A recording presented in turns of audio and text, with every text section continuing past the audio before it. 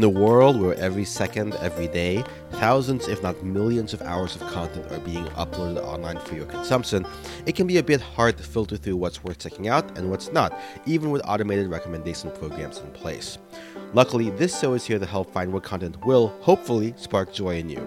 Hello, my name is Paulo, your human algorithm host, and this is the podcast where I bring you content creators that I have deemed worthy of being recommended for you. In case this is your first time listening, the premise of the show is simple. As someone who has perhaps a few too many YouTube channels and podcasts I'm subscribed to, over 1,000 channels and 100 podcasts when the show started, I clearly can't keep up with everything coming out. Some of these creators I'm subscribed to may have shifted their focus from what I originally subscribed to them for, or even stopped uploading altogether.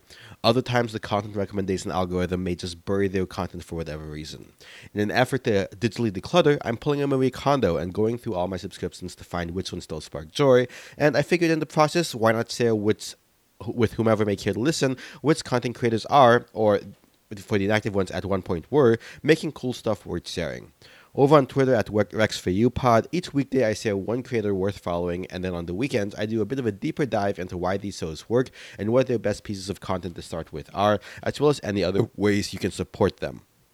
In short, as your human algorithm, I present some content creators recommended for you.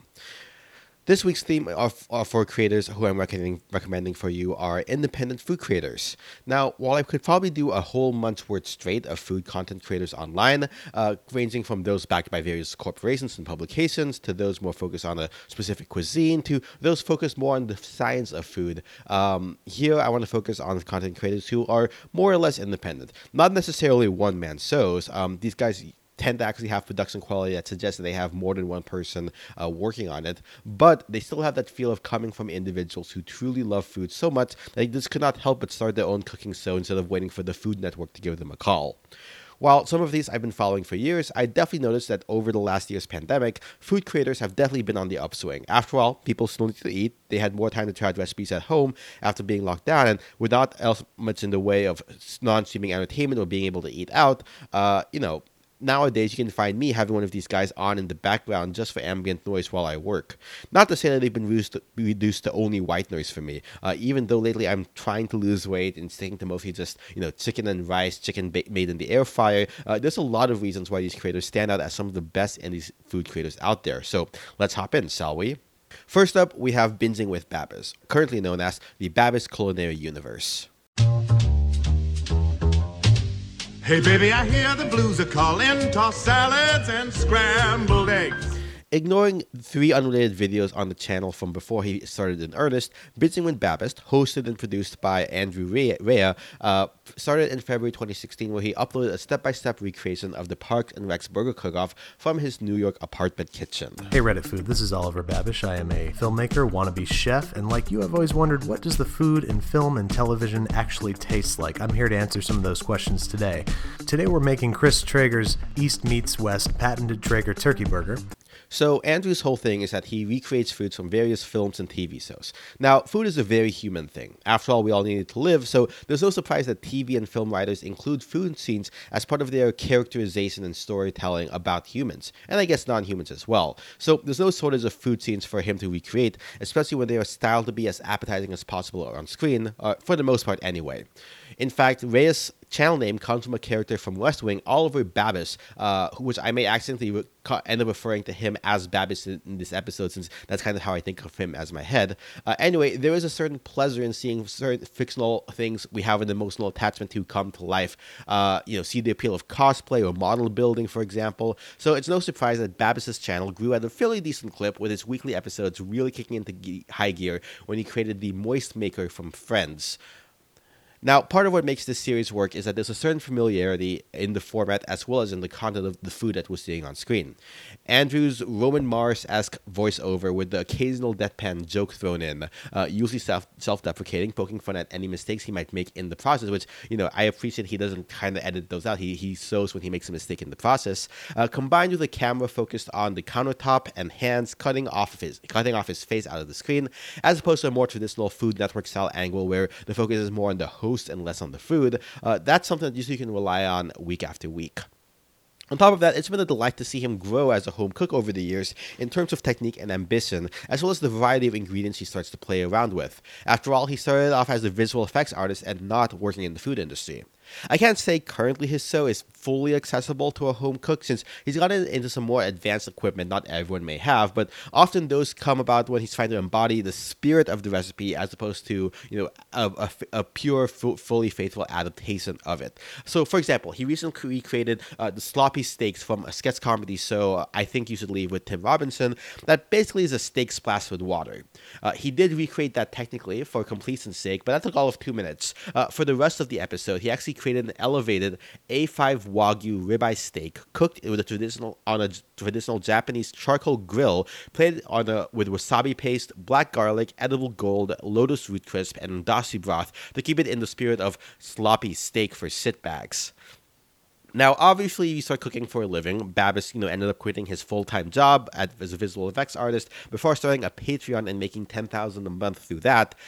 You start to getting kind of good, sort of good at cooking. The 10,000 hours thing and all that. In fact, he actually released 2 cookbooks at this point, mostly focused again on recipes based off of film and TV recreations.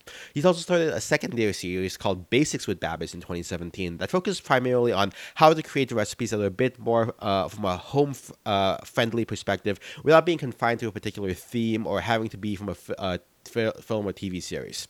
Aside from a few kitchen life episodes, such as kitchen tools or pantry essentials, he's covered topics from basic sauces to how to cook steaks, pasta, chicken, eggs, bread, to more ambitious things like Thanksgiving basics, picnic basics, grilling, one-pan meals, various ethnic cuisines, and more.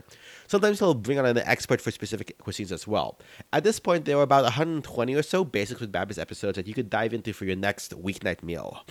I'm very honored to be in your kitchen today and can't wait to start making some delicious meals with you. Now, let's get down to basics.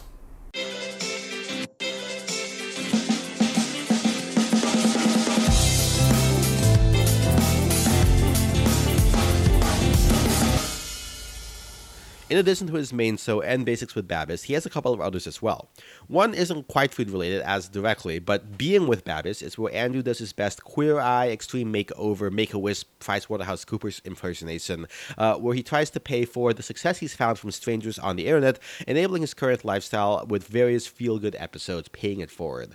The first episode, for example, was him giving back to a fan of his show who was going through a rough time in his life between a Vespa accident, some heart problems, and having to pawn his laptop. After Cook meeting up with his fan at his home in Orlando, he gave his fan a new MacBook, a new Vespa, and an annual pass to Disney World, for example. Well, it's been a while since the last Being with Babbis episode, due to him not being able to meet up with his fans in person, because the pandemic. He apparently is currently taking nominations for fans to help out. Now, going back to this more cooking-related series, he also has an evil twin counterpart to Binging with Babbis called Botched with Babbis, where basically he revisits recipes that went poorly or more likely were heavily critiqued. For example, Canadians are very particular when it comes to their poutine, and Italians are very particular about their pasta, particularly cacio e pepe. Now, this one is a little bit more loose and humorous with a lot more self-deprecating humor, jokes than normal, and of the 2 episodes so far, both have featured a guest to help him out unbots his episodes. And then finally, with the exodus of Bon Appetit's Test Kitchen, Babbis expanded his own show to the current title of the channel, The Babbis Culinary Universe, with 2 shows from Test Kitchen alumni. The first, Stumped with Sola, features Sola El Whaley, who uses her creativity to beat challenges such as making a 7-course meal out of convenience store food, or making brunch with only one hand, or Thanksgiving for astronauts. There's currently 1 season of the show produced, and we don't really know if there'll be more since Sola is busy with other things. He also has a show with Test Kitchen alum Rick Martinez called Pruébalo, which is Spanish for try it, where Rick travels around Mexico to showcase different local cuisines a la travel food show. And then there's a series, I'm not sure it's an actual series, but Alvin Zhou from BuzzFeed's food channel Tasty has shown up in a few anime-themed episodes, with his latest being called Anime with Alvin. We're not sure if this is actually a full-on series or just Alvin coming in for anime-related episodes moving forward, but I'm all about having a dedicated anime show, being a bit of an anime fan myself. As far as where to start with this sauce, there are over 430 videos currently uploaded. Obviously, you could start looking up if your favorite TV show or food to see if, in the search bar to see if he's done a video for them. He also has playlists on different themes: expensive versus cheap, carnivorous and vegetarian, easy and difficult, breakfast, lunch, dinner, and dessert. For specific episodes, though, from his normal series, I really enjoyed his Rick and Morty Szechuan sauce episode. If you remember a few years back, everyone was going crazy for the McDonald's promotion, and he actually ended up recreating the sauce in 3 different versions. One authentically from the Chinese province of Szechuan, one from an online recipe from Reddit, and then one from a combined McDonald's sauces, which is how he thought the sauces were actually made in store. Hey, what's up, guys, and welcome back to Binging with Babish, where this week we have an internet emergency. Everybody's freaking out about a sauce that has been discontinued for 20 years. Obviously, I have no idea what this tastes like, but I'm going to take my best crack at it, starting with actual Szechuan sauce. You know, like what they eat in Szechuan. Now, I also would recommend checking out his episode on lava cakes from the movie Chef, partly because he's joined with director Jon Favreau and Chef Roy Choi from the film. He's had Jon Favreau for a few times, including Mandalorian episode as well. It kind of shows, how far he's come to see, from just doing it on his own to, getting the directors the director of one of his favorite cooking films to cook with him. He even ended up getting the carving fork prop from the film to take home at the end of the video, which was, pretty heartwarming at that point. Hey, what's up, guys? Welcome back to Binging with Babish, where this week we're taking a look at the reviled lava cake from Chef. Now, lava cake is actually pretty awesome. Oh my god, you guys, look who it is. It's Roy Choi and Chef Carl Casper from the movie here to teach me how to make it. Well, hold on. I'm actually Jon Favreau. I'm not. Carl Casper is just a character. So, Carl, why did you dislike the lava Carl. cake so much? Carl? John. Carl? There's Wow. the fork. And you know what? Here's a gift for you. No way. Are Yes, you kidding the me? fork from the movie. Here. Holy shit. I'm getting choked up. That's so amazing. On top of the aforementioned episodes, Patreon, and cookbooks, Babish also has a cookware line that you can check out on Amazon. They're honestly pretty affordable, including the famous Tiny Whisk. However you choose to support him, though, hopefully if you end up making something based on his episodes, they end up delicious and in part of the Clean Plate Club. Next up, we have someone who has really blown up the past year or so, Joshua Weissman. So, you want to learn how to make a sourdough starter from scratch. You came to the right place.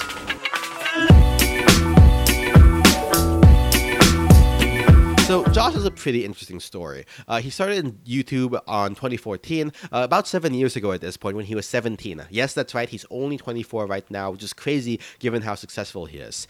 He started cooking from a young age thanks to his mom. In his teenage years, he ended up developing some eating habits that led him being a bit overweight. He discovered the paleo diet and ended up losing 100 pounds and writing a cookbook about it, the Slim Palate Paleo cookbook, which was his first video on YouTube. Now, he ended up, after kind of leaving the paleo community, he ended up actually going to work for a number of restaurants in the food industry, ending up at Uchiko in Austin, Texas. In his spare time, on the weekends, he would make a number of cooking videos for his channel. Nothing particularly stand out in format or presentation, aside from the dozens of other YouTube cooks out there, to be quite honest. Now, that being said, this obviously was him just starting out in his spare time, and he stuck with it. And, he ended up finding his own niche and elements that, would start getting more incorporated. For example, each video starts off with him opening a cabinet and speaking towards the audience hidden in there, and then he also includes, when he's giving us the recipe, precise ingredient measurements in both imperial and metric units, which helps with accessibility. Now, some of these early videos ended up hitting it big, which I would imagine be later on and not as he uploaded them. For example, he has one of his most viewed videos is a sourdough starter guide with 5.4 million views. When the other videos around it in the release timeline have less than 1 million views each. He also has a knife sharpening guide at 4 million, a cast iron maintenance guide at 5 million, and a croissant video at 7.5 million. So these videos were all pre 100,000 subscribers, which he finally crossed in February 2019 at about the 70 video mark. And again, with semi-regular uploading over full 2 years at that point. Josh actually ended up quitting his restaurant job later that summer due to going to his YouTube success, which at that point he was about 300,000 subscribers. I announced that I had left this restaurant after being there for over 2 years, and honestly, I've dealt with a lot of shit in my life personally. Although like a really intense, stressful environment offered me a group of people that like taught me how to fucking push through the fucking shit the right way. Probably one of the hardest decisions I've ever made to have to leave this place. But I also knew that I needed to in order to grow. And B, because of you guys, because I mean, it sounds like I'm blaming you, but because of you guys in terms of like this YouTube channel, it's like, Josh would have pretty good timing quitting his job and going into YouTube full-time, because later in November that year, he would have his first real viral video in making the Popeyes chicken sandwich at home, but better. So if you remember that summer, in 2019, Popeyes chicken were all the craze when they released in August. So, obviously a couple months later, he took his time and ended up making a recipe that kind of recreated it, kind of similar to what Babis does, honestly. So basically, if you look at it, right, the week prior, he was having, according to Social Blade, he had less than 900,000 weekly views. But then the week this episode came out, he had about 4.7 million views.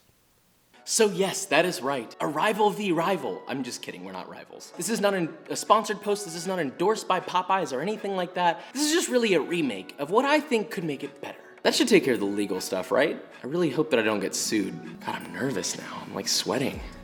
Jesus. I love pitting myself, an individual, up against corporations. Am I right? Joking, please lawyers, please, I'm begging you. Let's just cut the chatter and let's figure out how to make this, shall we? This success would propel him to 1 million subscribers a few months later in February 2020.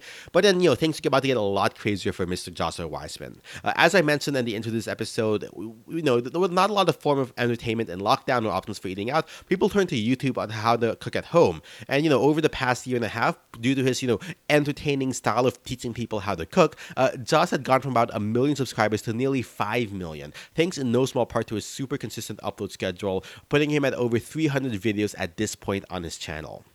Now, that's not to say he's being buoyed by a trend in food YouTube independent from his own hard work that he's put into the channel. Mr. Weissman has a very particular style of cooking video. So, to illustrate, here's a video from 2017 on how to make some kind of lemonade. Josh, today we are going to make a lemonade. No big deal, let's start. So the first thing you're gonna need is about 4 lemons. And we're just gonna cut those in half. And then here's a video when he got about 1 million subs in February of 2020, an episode around this time period. Whoa, wait a minute, bro. Valentine's Day is coming up and you haven't even thought about what you're gonna make your significant other, bro? Well, you just came to the right place. Yeah. So there's definitely a lot more energy in his delivery in this latter video, almost to the point of being kind of manic. You can't see it in the podcast form, obviously, but his editing makes use of quick-cut YouTube-style editing with various filter effects for emphasis that distorts his face. It's not in this clip also, but occasionally, sometimes they'll use voice modifiers to deepen his voice on certain words. Some people I've shown his videos to call it kind of cringy, but even so, it seems to be resonating for a certain audience. Weissman also often refers to himself as Papa and threatens to withhold Papa Kiss if the audience does something culinarily unwise, such as using a colander to wash your rice, or not letting your steak rest, or not seasoning your food. So there's definitely an element of entertainment in this show, which again, entertainment and comedy is kind of subjective, but this is still on top of providing actual information on how to cook. Now, again, not to say his success is completely credited to his Gen Z delivery and sense of humor. Again, having worked in the restaurant industry for a number of years, he clearly has the culinary chops to back up his work. Now, compared to Babis, who comes from a more amateur background, Josh definitely aims for a bit more elevated culinary experience in his recipes, being much more prone to recommend making literally everything from scratch if you can, and applying his food industry technique to home cooking. But perhaps it's that gap between quote-unquote serious chef techniques and the tee-hee zany personality on camera that makes cooking seem that much more approachable and doable for your average home cook. Plus, his B-roll segments at the end of each episode are absolutely gorgeous food porn.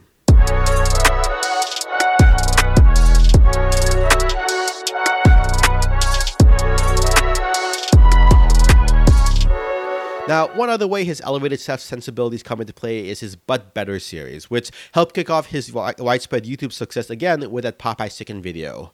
That the other sandwich is pretty darn good. Bun is just too chewy in my opinion. I want it softer, and there's not enough pickle. This one, like there's pickle in every single bite, which is what you want. You get every component in one bite. All in all, way more flavorful, way juicier because of that dark meat chicken thigh. I think even if this was fresh, it couldn't even get close to as crispy as this. It's a chicken sandwich, you know? If you don't want to make it at home, that's fine. I'm not judging you. I'm just saying that mine is better, okay? Here, Josh tackles popular, often fast food items, but making them, well, better. As with Babish, there's some appeal again seeing familiar food, be it from movies or from your favorite restaurant, made at home. At the end of the nearly 50 videos he's made so far, nearly 50 videos he's made so far in this series to date, he has a blind test with the members of his production crew, usually Vikram, to try to see which food it tastes better, and inevitably his creation comes out to be on top due to superior technique and ingredients. Now, naturally, some may quibble that the fast food is designed to be fast, and trying to make everything from scratch and at home to elevate the food in question often are antithetical to that concept of mass-produced food. But hey, it's a form of entertainment just to imagine a good version of a Big Mac, for example. Now, his other main series is, as opposed to But Better, But Cheaper, kind of the inverse. Steak is probably one of the most expensive things that most people like to buy and eat. So it only felt right for the first episode, the debut episode of But Cheaper, a show where we combine the most expensive version of something and find a way to make that more affordable using classic cooking techniques that could make it taste better than its more expensive counterpart.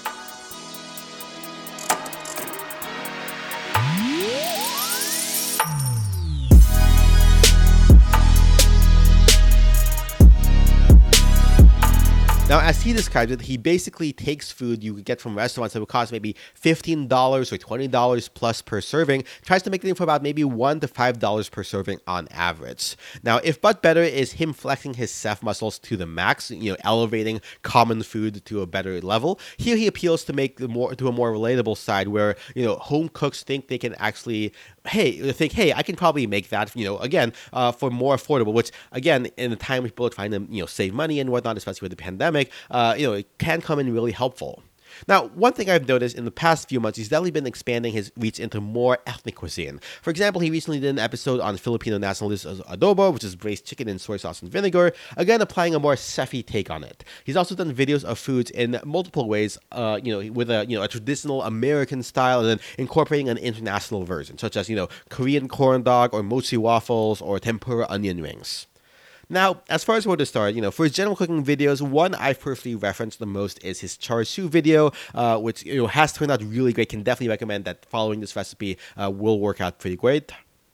This is like the common associated Chinese barbecue pork that everybody knows and loves. Needs no introduction, so with that said, let's make this, shall we?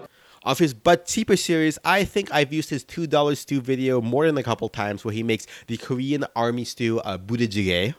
Josh, I'm a college student. I can't afford this and make that. Well, that's what this stew is for. It has class and history, it costs this much, and it utilizes the dietary composition of a college student. That is... And then for But Better, only because I'm actually using this video this weekend to make some beer-battered fish sandwiches, his McDonald's Filet-O-Fish But Better video turned out pretty great. Good, not bad, like the other one. The fish is perfectly cooked. It tastes fresh, it's not fishy, it's oceanic as it should be. You got the acidity from this beautiful tartar sauce, and you've got all those nice herbs and the onion, and of course the fish. That lacy, crispy, beer battery, spiced crunch. I mean, what more could you possibly want? We can't have it But Better, even though we pretty much won. We're gonna taste test this anyway. Now, as far as how else to support Josh, he actually also has a cookbook on pre-sale right now, aside from the original paleo cookbook that he wrote when he was 17, which, cookbooks are going to be a bit of a recurring theme this episode. Now, I know at one point he had merch you could purchase, but I think that's sold out right now. And then, of course, he has all the useful social medias. No Patreon, it seems, though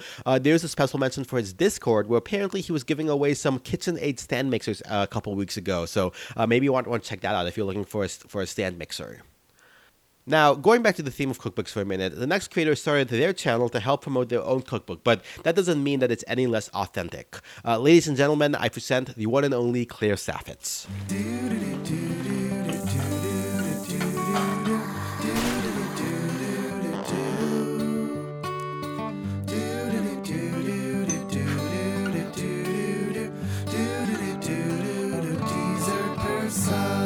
So this is my book, Dessert Person.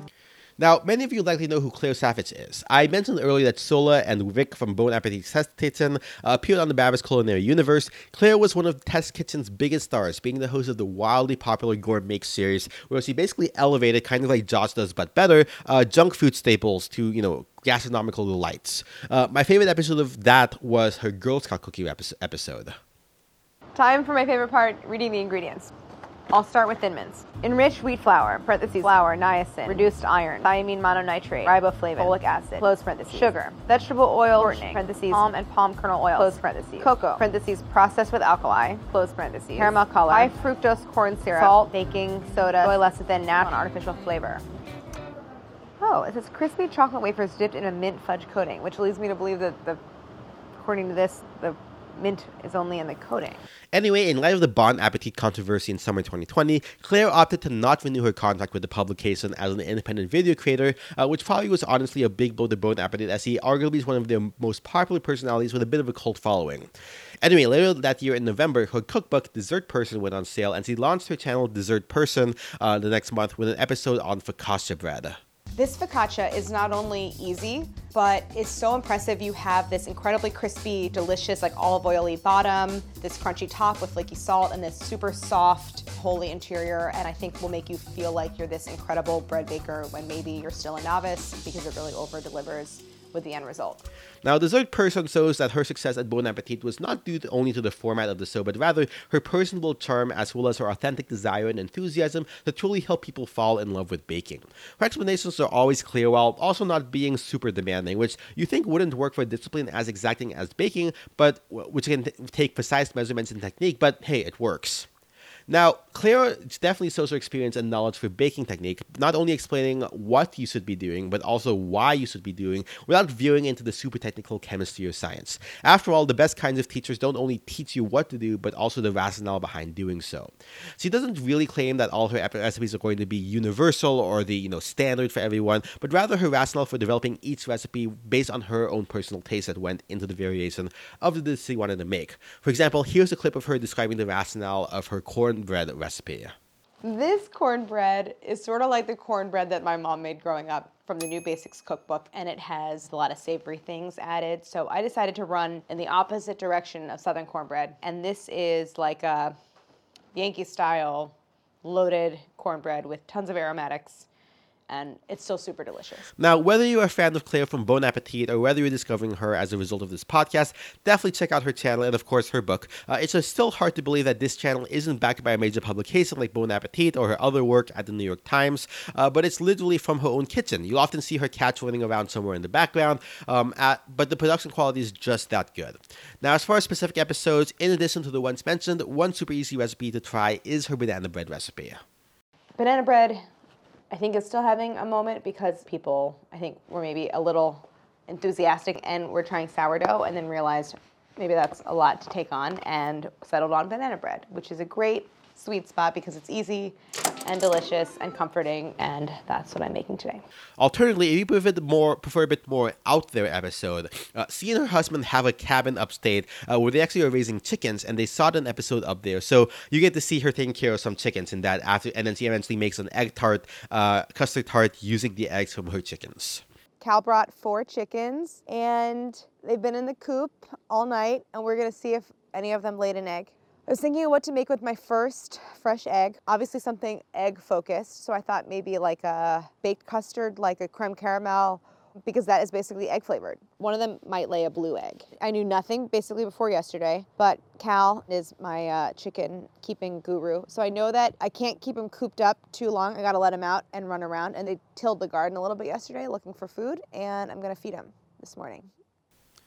Now, the next YouTuber has been making food videos for nearly 10 years at this point, though I can only really say I fell into her stuff in the last couple years, maybe last year or so, after a rebrand. I'm talking about Pro Home Cooks. Being a pro home cook is not about being the best at cooking. It's about being the best at providing food for yourself, for your friends, for your family. And to do that, we have to really nail down the art of meal prep because we're all busy and we can't just spend all day in the kitchen cooking food. So we need some strategy, we need some skills, and that's what today's gonna be about. So Mike Greenfield, originally from Philadelphia, started cooking in college for a catering business to help make some money.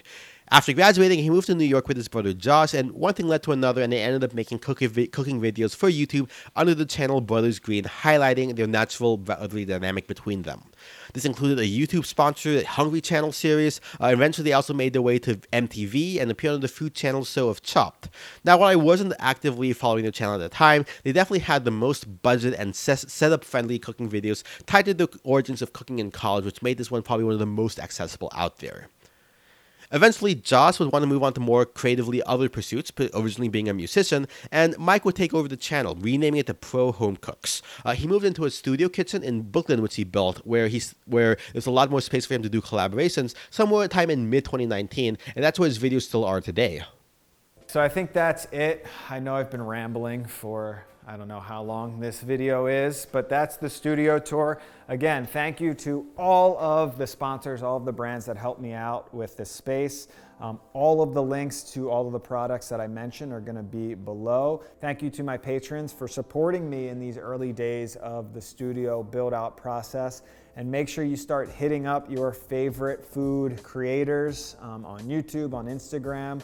If you want to see them in this studio, tell them about the studio, tell them about this space. Really, this space was built for a few reasons, but one of the main things was collaboration. Of the channels I've talked about today, so far, his operates probably the closest to Babis's basic series, but even then there's a bit of a difference. Where Babis focuses more so on how to assemble the dish like a recipe, Pro Home Cook spends time each video to explore everything around the cooking process, from picking your ingredients to picking cooking equipment. He doesn't usually veer into super advanced techniques either, like Babis or Weissman might, instead opting for making simpler recipes, well executed as they can be, and as not intimidating as they can be. Because after all, there's more to cooking that makes the average home cook feel somewhat intimidated than just following the steps. His down-to-earth attitude really helps make these feel super approachable. Now, one thing that demonstrates this is his recent slew of air fryer videos. Myself, like many others during the pandemic, bought an air fryer for their convenience when it comes to cooking things such as fries or wings. But rather than simply rely on the presets, Mike ended up doing the prep work and exploring the different prep work you could do to elevate your fryer wings or fries with a few simple steps. These range from, baking soda method to using flour breading, breadcrumbs, parboiling, cornstarch, and twice frying the wings. This video is actually what kind of turned me on and ended up subscribing to his channel. 45 seconds left at 380 for 15 minutes. Let's see where we're at. Whoa. Oh my God. I did not expect that. Today is a very exciting day for air fryer fans across the world because by the end of this video, we should have some answers. One of my favorite things to cook in an air fryer are chicken wings because they're super simple to make. You don't need any oil to get them super crispy, and cleanup is a breeze. But there are so many different paths you can take to get a crispy chicken wing in the air fryer, and I'm not talking about different sauces or different flavors. I'm talking about techniques. And today, I'm gonna be testing every single technique that I know of. Some that I've tried before, some that are brand new for me when it comes to air fryers, and hopefully by the end of this video, we shall crown the perfect air fryer chicken wing. Now you can tell in that clip that Mike is forever learning himself how to be a better home cook, and that really helps you feel like you're growing with him and that he's not too far out of reach. He also has a number of episodes focused on meal prep for the week, not in the macro counting sense, but just to, how to make cooking less of a pain over the week and doesn't have to be the super daunting task you have to do from scratch each day. He'll also go out of his way to restaurants around him that specialize in the foods his videos are on to figure out what he likes in those dishes before trying to emulate them at home.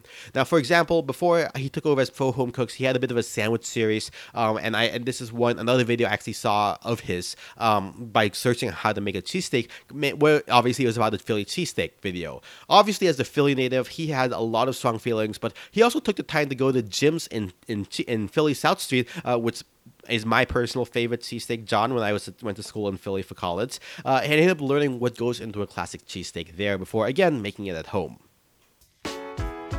This is Jim's at 4th and South Street. So we're known as Jim Steaks, Jim Steak South Street, Jim South Street.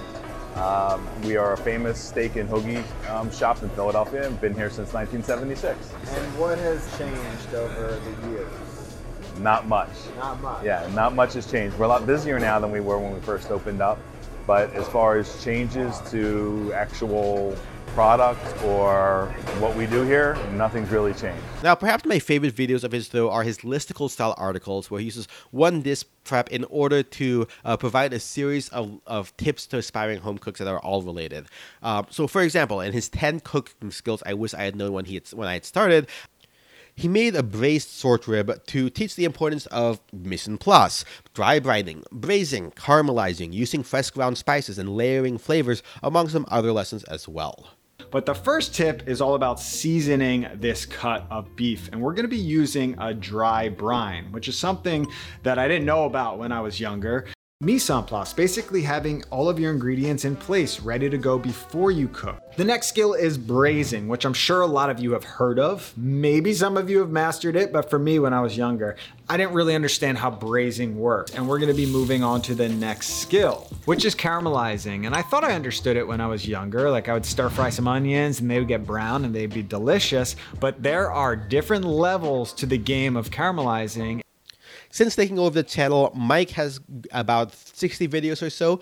Going back to the Brothers Green days, they have some gems as well, and they're close to 400 total videos. I've talked about most of the videos of his. I would recommend to start from the newer days, the air fryer videos, the listicle lesson videos with one central dish. But if you want to support him more, he does have a Patreon and also some online courses you can purchase from his site, not on his YouTube, including a focus on fermented projects like sourdough and kombucha. Now, the final foodie recommended for you this week is, like last week's final feature, a podcast as opposed to a YouTube channel. While technically not fully independent, as they are now part of the Stitcher Radio Network, the Sporkful still carries on that independent vibe. This is the Sporkful. It's not for foodies, it's for eaters. I'm Dan Pashman. Each week on our show, we obsess about food to learn more about people. Hosted by Dan Passman and produced by the team of Emma Morgenstern, Andrew O'Hara, Jared O'Connell, and Tracy Samuelson, the tagline of the show is, as noted, not for foodies, but for eaters, and where they talk about food to learn more about people. As that suggests, while all the conversations are certainly food-centric, they use it really as one central focus to really dive deeper, not into the food itself, but kind of into the elements around the food, and specifically about the humans who consume that food. The majority of the episodes are interviews with food-adjacent celebrities, be they Nadia Hussain, the winner of the Great British Bake Off, on how winning the show helped her stake her claim as a British immigrant, to the author Michelle Zauner about her recent memoir Crying in ASMR, to actress Kumail Nanjiani and Emily V. Gordon about their relationship with food since Kumail was cast in the MCU, to former presidential hopeful Julian Castro about the politics of food. There's several things about our original conversation, Kumail, that I think about often. And now I'm excited that Emily, you're with us too, because one of the things that I think about all the time that you and I bonded over, Kumail, is that we're both have this thing where, like, if we get the slightest stain on our shirt, I think Emily knows where this is going. You're both totally cool with it and don't freak out? How did you know? Yeah, exactly. Well, I will say one of the very, very few upsides of quarantine is if you get something on your shirt, you can like change your shirt right now. You're not like stuck in a restaurant. 100%. Well, and it's funny, Emily, because when we had that original conversation, one of the things that Kumail and I also bonded over was the fact that when we get a stain on our shirt in public, we both immediately go to the bathroom, flood it with water, and then come out of the bathroom looking much, much worse than we did before. Oh, that's a regular occurrence, yes. Emily says you're just bringing attention to it. Right. Yeah, he'll go to the bathroom and come back out like he had fought a sea monster and been and lost. And I've always been like, oh, you should have seen the other guy.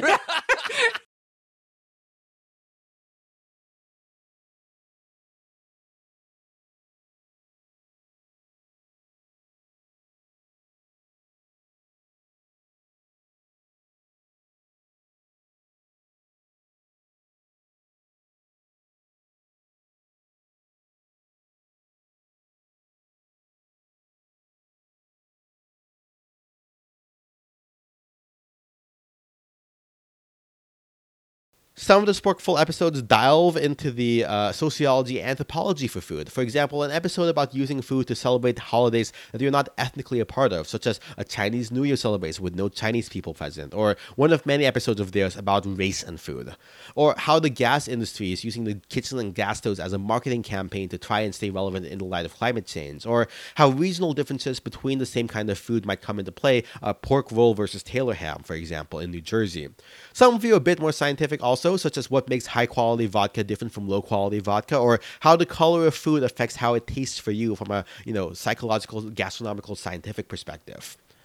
Some of my favorite episodes are the call-in episodes, where Dan often has a guest on and they have listeners call in to tell them about their food-related conflicts in their lives. For example, the most recent one I can think of was about whether or not the oil in popcorn after eating it could be wiped into your hands like some oil moisturizer, or if it's to be washed off, not even licked off, which is really an exercise in just exploring communication about food opinions between two people, right? It's like, this is there's this central food issue, but really this food issue is emblematic of some larger conversation within that particular relationship, which is, always fun to see how it manifests itself.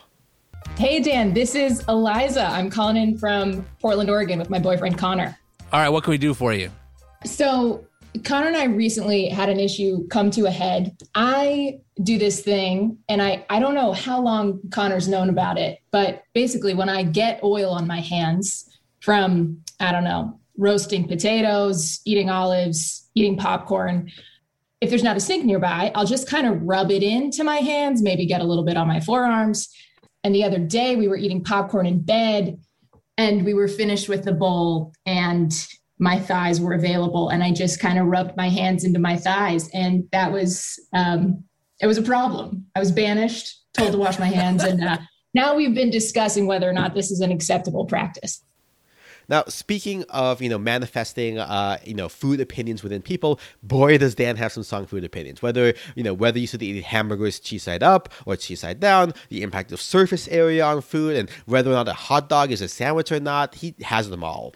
But all of these culminate in what might be Dan's magnum opus, a 6-part miniseries called Mission Impossible. Now, frustrated with the prevalence of the inferior spaghetti pasta shape, Dan set out on a 3-year enterprise that would cost him tens of thousands of his own money to design and prototype and eventually sell as his own shape of pasta. In fact, I've actually come up with 3 criteria by which I believe all pasta shapes should be judged. Ready? Number 1, forkability. Forkability. Forkability. Yeah, that's right. We get sound effects. That's how important this part is. Forkability. How easy is it to get the pasta on your fork and keep it there? Number 2, sauceability. Sauceability. Sauceability. How readily does sauce adhere to the shape?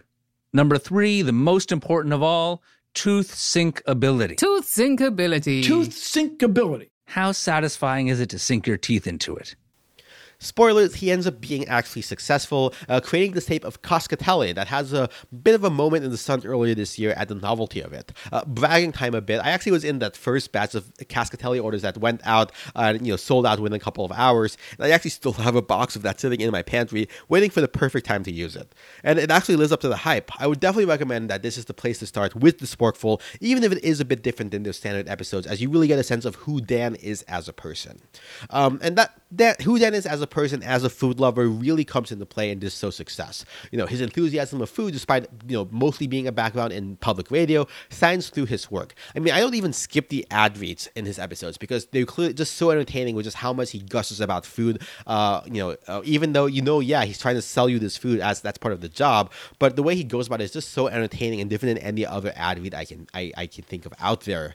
Plus, he also puts his own twist on the ad copy and sometimes incorporated his own daughters into the episode, which is pretty cute. It's no wonder that the show ended up getting a James Beard Award, and yes, they also did an episode on who James Beard was. Plus they also tend to co-feature other food-related podcasts or food-related episodes from other podcasts, which is a great way to expand the other shows that you have in your listening network.